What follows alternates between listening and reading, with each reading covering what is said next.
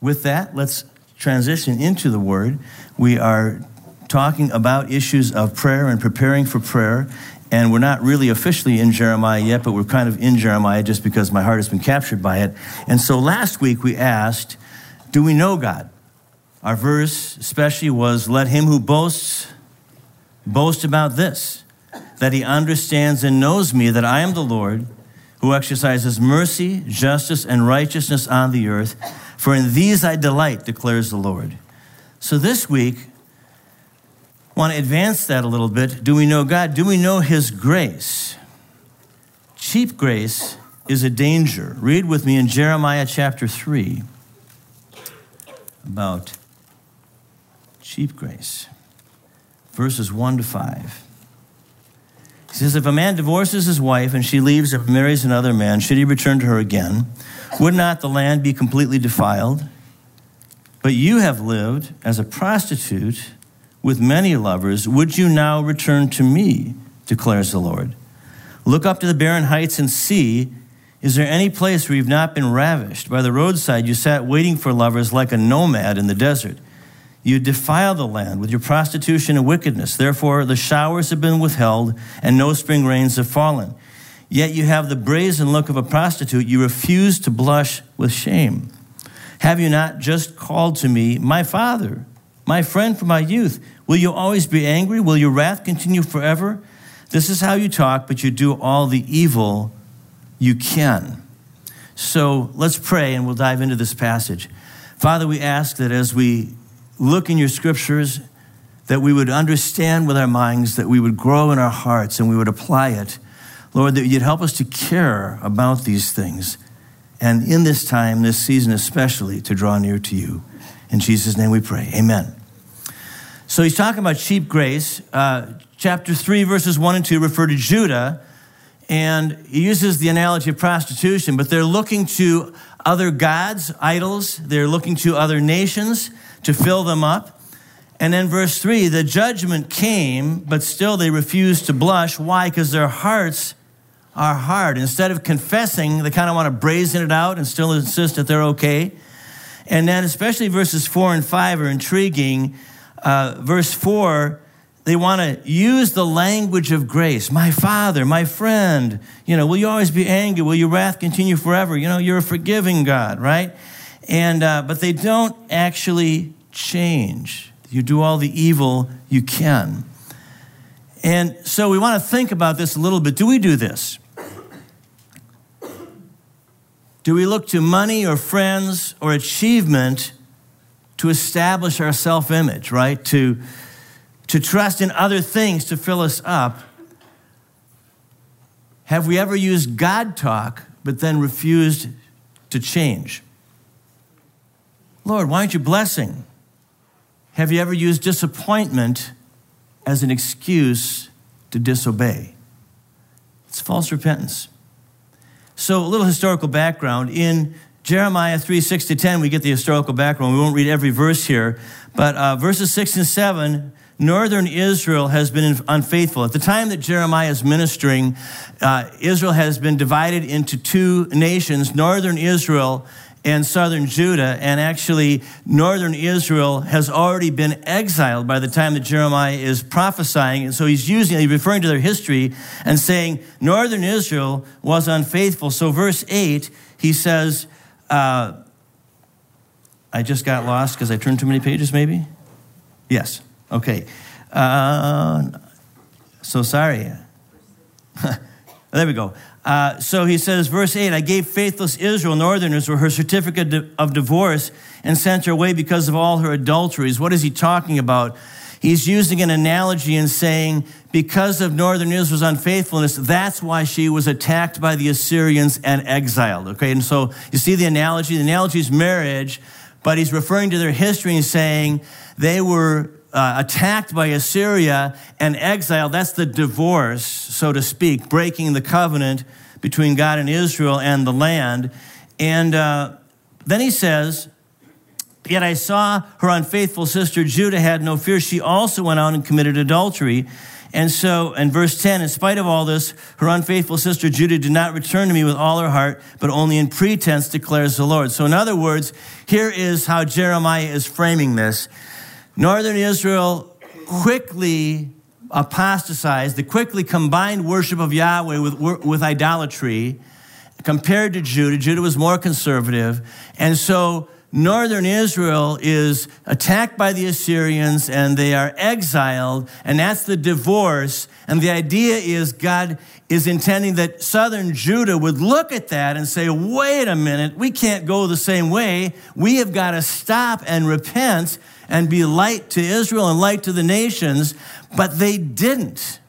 Now, verse 10, when he says, in spite of all this, her sister Judah did not return to me with all her heart, but only in pretense, declares the Lord. Historically, and I'll give you that in a moment here, historically, they would be saying, wait a minute, what do you mean we didn't repent? Because here's what happened early in the ministry of Jeremiah. Early during his lifetime, there was actually one last good king in Judah, a guy named Josiah. And he had a fear of the Lord, and he was raised by priests. And when he's about 8 years old, he starts seeking God. He's about 12-year-old. He starts bringing renewal to Judah. And a little later in life, I think it's about 21, they rediscover the book of the law, and he thoroughly transforms Judah, what we call a reformation. We call it a reformation because he changes the structures. Now, I think his heart was sincere. From what we can tell, he was doing this sincerely. He cleans out all the idols. He burns down high places where they committed idolatrous worship. He even goes up into northern Israel because Assyria now is getting weaker, and he starts bringing renewal there. And he sends out some Levites and priests to teach the law. He's doing everything he can to try to bring real, we'd call it revival to Judah. So he's reforming. Now, reformation is when you change the structures of worship. Revival is when you change the heart of worship. Whether old or new covenant, every lasting work of God needs both, right? It's not either or. You need healthy structures of worship to carry on and to disciple a people or a nation or whatever it is, right? But if that's all you have, and we'll see this problem in Jeremiah, if only a few are really changed in heart, you're going to have a problem. And so that's what Jeremiah is saying in verse 10. In spite of all this, her unfaithful sister Judah did not return to me with all her heart, but only in pretense. So most of Judah, when they read verse 10 or when they hear it preached, say, what? What do you mean? We've rebuilt the temple. We've cleaned up all the idols, right? We've got rid of all this stuff. What more do you want? Well, Judah did repent, but not wholeheartedly. And so Jeremiah is saying, what's the problem? They need true repentance. And we need true repentance. So Jeremiah is going to teach us several elements of true repentance. The first element of true repentance is confession. Now read verses 11 to 13 with me. The Lord said to me, faithless Israel is more righteous than unfaithful Judah. Go proclaim this message toward the north. Return, faithless Israel, declares the Lord. I frown on you no longer, for I am merciful, declares the Lord. I will not be angry forever. Only acknowledge your guilt, that you've rebelled against the Lord your God, scattered your favors to foreign gods under every spreading tree, and have not obeyed me, declares the Lord. Now again, historically, look at verse 11. Put yourself in Judah's place. Northern Israel has been mixing Baal worship, which involved sexual immorality, with worship of Yahweh, and Judah has just had a reformation cleaning up all their worship forms. So then you read verse 11, faithless Israel is more righteous than unfaithful Judah. What? What are you saying, Jeremiah? Are you crazy? I mean, these people, you remember what they did? Why they got exiled? Right? This is supposed to shock you. Like, what are you talking about? Right? And then he says, So this is the message to northern Israel, and they're already exiled. Mercy. What does he want from them? Somebody help me out. Verse 13. What does he want? Huh? Yeah, just admit it. Just admit you've been wrong. Confession, we call it. Just admit you've been wrong. Why so simple? Well, think about your own fog of sin. Now, maybe you're more righteous than I am. But when you're going down the wrong road, do you know I talk about moral fog? You know what I'm talking about? Right? You've got all these reasons why, it's not quite wrong. It's okay. It's normal. Everyone does it. What are some of the other excuses?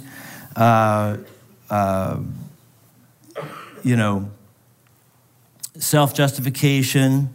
I've got a reason for this self-deception. Confession breaks that. Have you ever wronged someone, like say your spouse or a close friend? Has you ever felt it's really hard sometimes to just say, I was wrong? Because why? Because you want to say, well, but you, right? You've got all this stuff going on in your head, right? And I was really tired, and there was a lot of demands at work, and it's, you got all these reasons, right? It's just, why is it so hard to say, I was wrong. Would you forgive me? That's why confession is so powerful. Because it strips away all the self-justification, all the excuses. See, true confession, accountability groups, right? You've been there, right? Well, it was a really hard week, right? Okay, I was wrong. I'll tell you, in relationships, when you've been wrong, if you're 10% wrong, and the other person surely 90%, the relationship's never resolved until you confess your 10%, right? Without justification. It's the foundation. Well, same with the Lord. The foundation of good relationship is honesty. God cannot forgive who you're pretending to be. He can forgive who you are. Yeah. First crucial step, confession.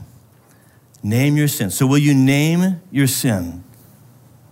And if you need to, don't wait till the end of the sermon. Right now in your heart, just name it. Lord, I've been proud. I've been unbending, whatever it is. God is merciful. His message to those who will confess is he's merciful.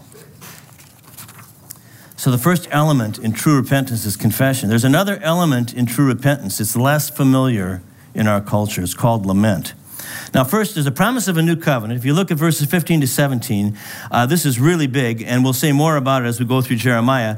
But he's referring to the new covenant coming ahead, and he says, "Then I will give you shepherds after my own heart, who will lead you with knowledge and understanding. In those days, when your numbers have increased greatly in the land, declares the Lord, men will no longer say the ark of the covenant of the Lord." He's warning them. Things are going to change. It's not going to be an ark anymore. It will never enter their minds or be remembered. It will not be missed, nor will another one be made. It's a new covenant, right? At that time, they will call Jerusalem the throne of the Lord, and all nations will gather in Jerusalem to honor the name of the Lord. No longer will they follow the stubbornness of their own evil hearts. So catch that. All nations will gather to worship the Lord. So this new covenant coming, it's not going to have an Ark of the Covenant. It's not about that. It's going to be all nations. Now, this is a thread that's important. It's a little thread in this passage, but we'll see it, that the confession of the people of God is related to the nations. Why? Because Israel was not called just to get Israel to heaven. Israel was called so that they could be a light to all nations.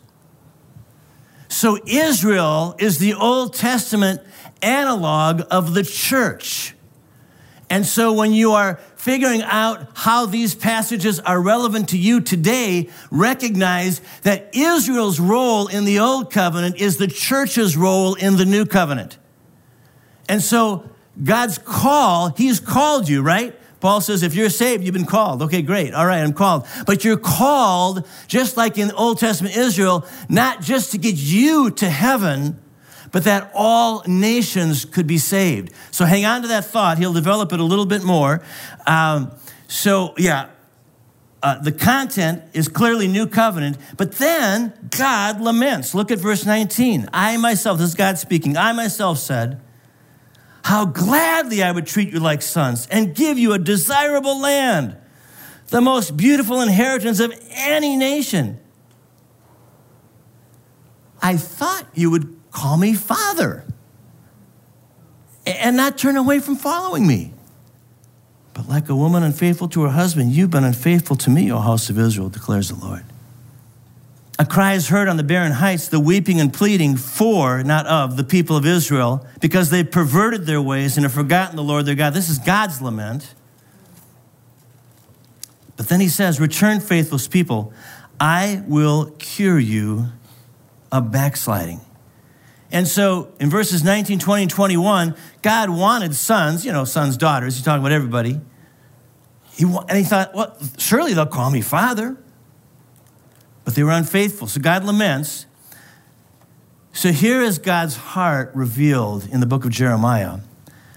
God wants to bless. God's heart is to be a good father. That is the heart of God. And so when that doesn't happen, there's this grief. God laments the loss of this opportunity. Return, he says, I'll cure you of backsliding. Now here is the key. Return, and I will cure you. That's grace. So understand, some people say, well, repentance is just doing the right thing. It's not quite right. Repentance is turning back to God, and he cures the things we cannot change. It's his power.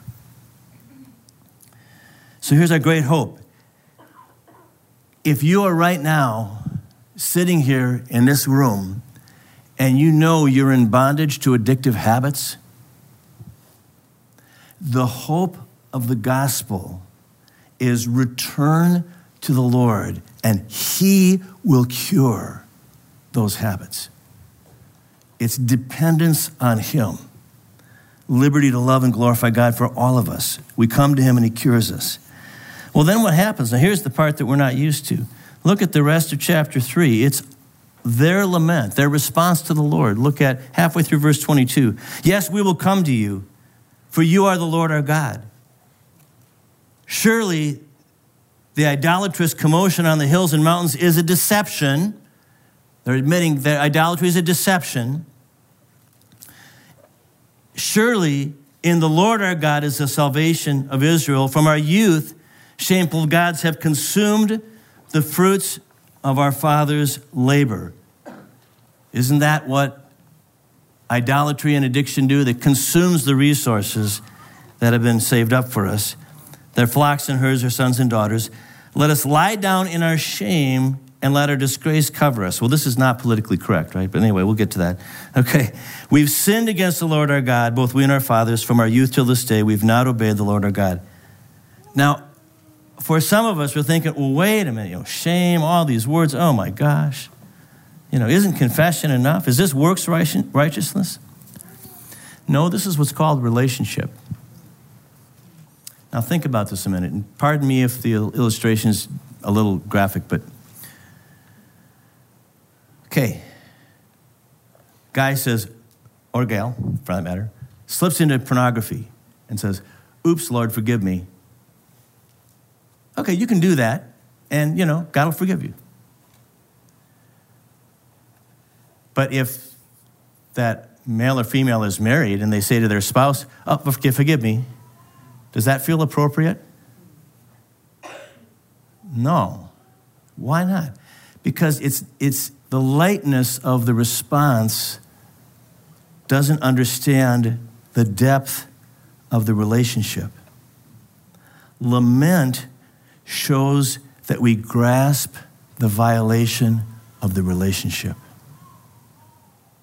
We don't lament because we get more forgiven. Confession does it for forgiveness. Lament shows we grasp what's really going on. Now, we don't do this in Western culture. This is more of a Hebrew thing. Verse 23, Lord, our false loves are a deception. Now, I'm just going to give you a personal clue here.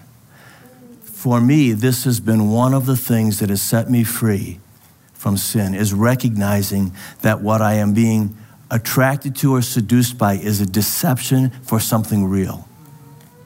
And when you see that, you have a way to resist that trail. It's a deception. Verse 24, our disloyalty is shameful. Now, I know we have this whole thing about guilt and shame in our culture, and we have a very specialized use of the word shame, and I understand that, right? So I grasp that. But he's not talking about, he's saying own what you've done and own that it's a bad thing. And then he says in verse 24 and 25, we've wasted our inheritance. Now, the person praying that way grasps that again, God's purpose is not just to get you to heaven, right? Jesus did that on the cross. Great, done. Okay, good. We're good, right? God has a purpose for your life unique to you, for you to glorify his name, to walk out a purpose in your life. And he says, when I sin, I waste that inheritance. I waste all the investment in my life. See, I mentioned this last week, but I'll say it again. God puts you in a family. And some of you, he put you in really great families, and some of you put you in really tough families. None of it was an accident. He has spent generations getting you right where you are now, right? And that inheritance, we're not just talking money. Money's okay, right? But, he's talking, there is God's investment in generations of forming so that you would be the person you are to minister to the people around you now. And when we miss it, we waste generations of God's investment to bring us to this point in history where 6.5 billion people are alive, and we are uniquely poised to somehow help in the ministry to those people. Amen? Yeah. Amen?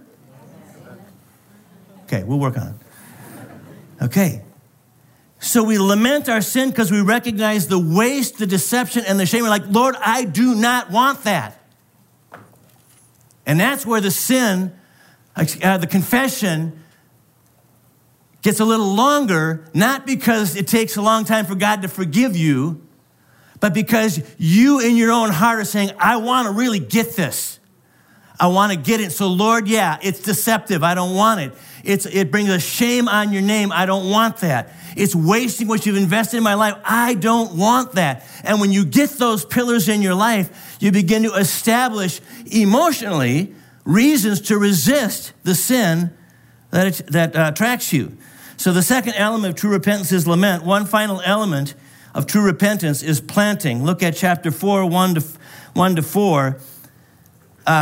He says literally in Hebrew, if you will return, O Israel, to me return. Don't just go through a pretense. Again, he's talking to Judah that has this, they got this whole Reformation thing down. They've got all the sacrifices right. They're teaching the law, but their heart is not changed, right? So return to me.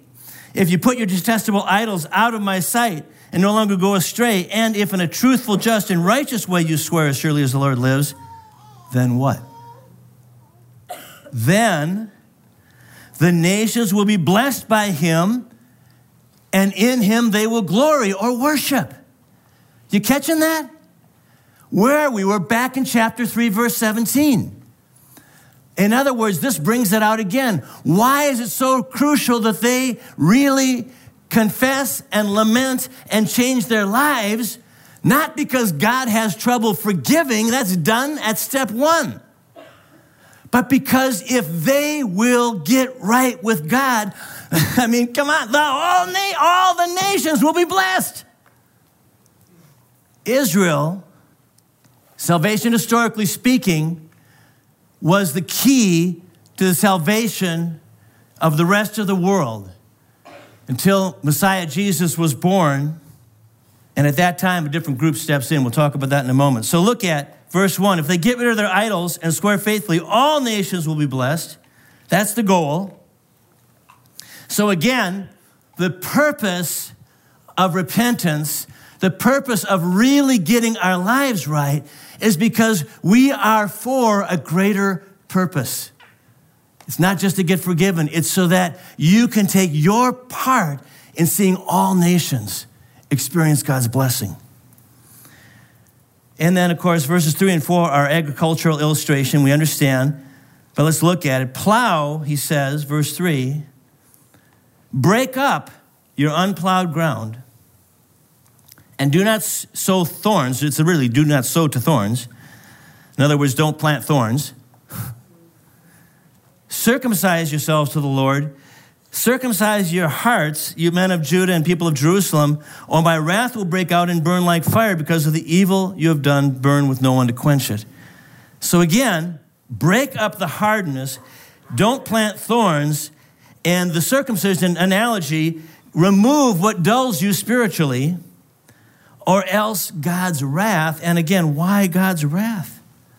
Because they're the key to the salvation of the nations.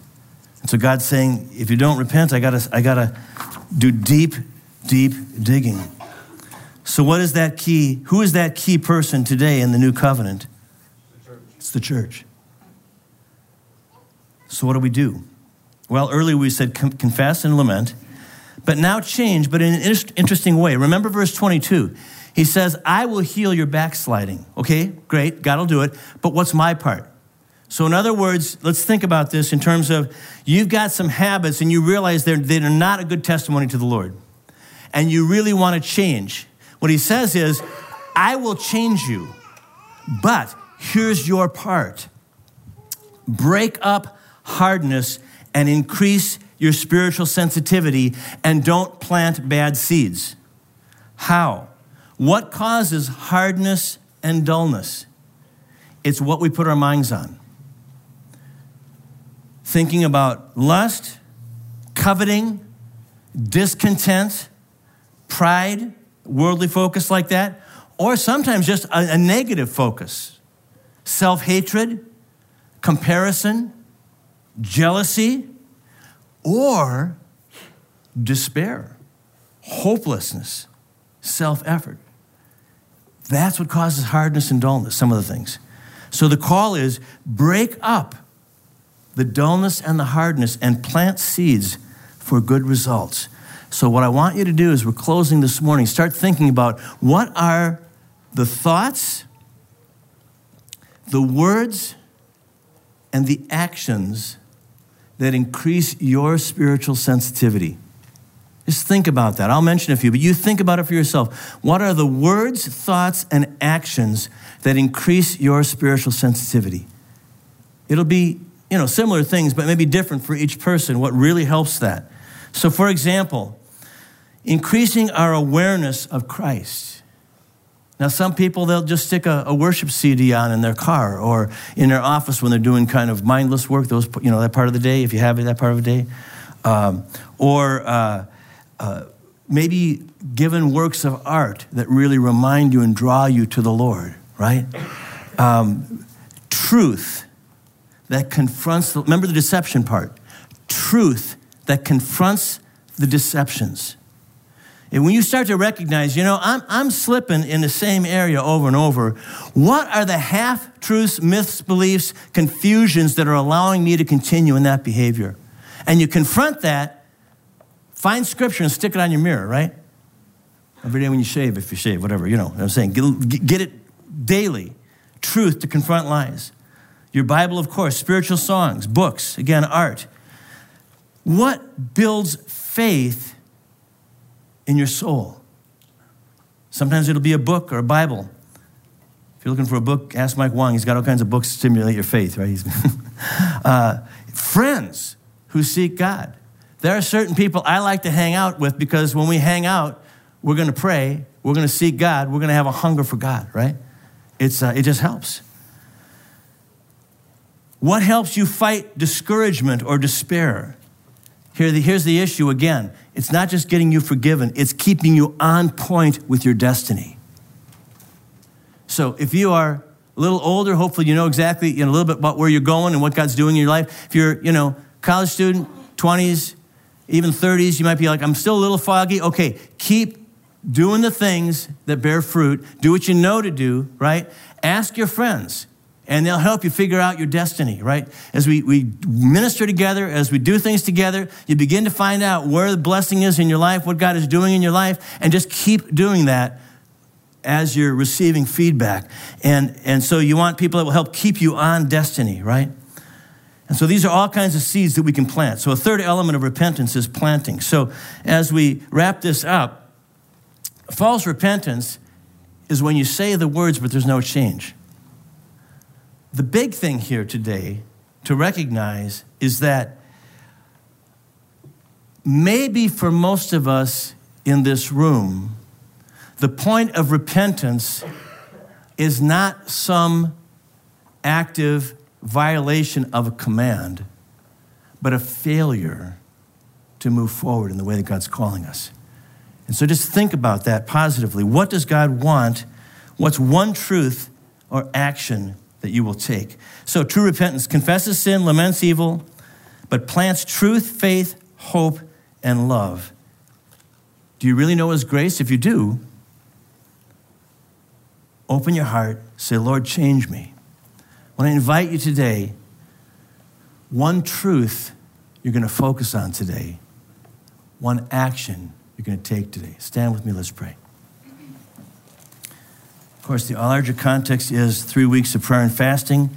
We invite you again to come Wednesday night to prayer. It was a great prayer meeting this last Wednesday, 6:30 to 8 o'clock right here. And it was an amazing time, wonderful time, from young to old, kids, everybody. It was just a wonderful time. And it's a time to, as a church, to refocus our hearts and say, Lord, I want to know you. I want to know you for myself. I want to move in your heart. And if there is things that you need to break patterns, say, Lord, I want to move into what it's going to take to be transformed by your grace. So let's pray together, bow our heads. Lord, in Jesus' name, first of all, I pray where there is addictive sin, I pray in Jesus' name. If you know this is you, just right now in your heart, just receive.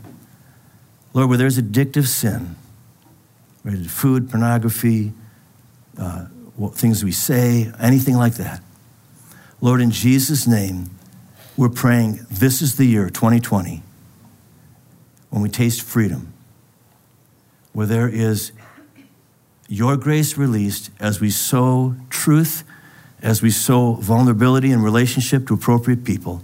I pray this is the year of freedom in Jesus' name. Father, for all of us,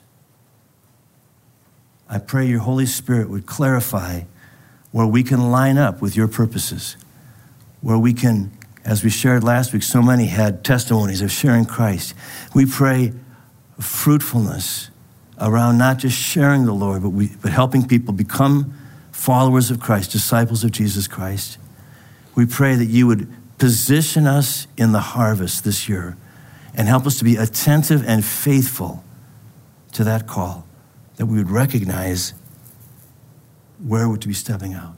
Lord, we thank you for this time together this morning.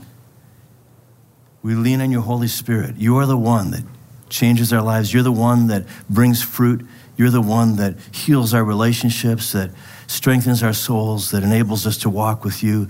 So Holy Spirit, we invite you to come to fill and strengthen and bless every believer here as we're on this path toward you. If there are those that don't yet know you, we pray draw each one close to you.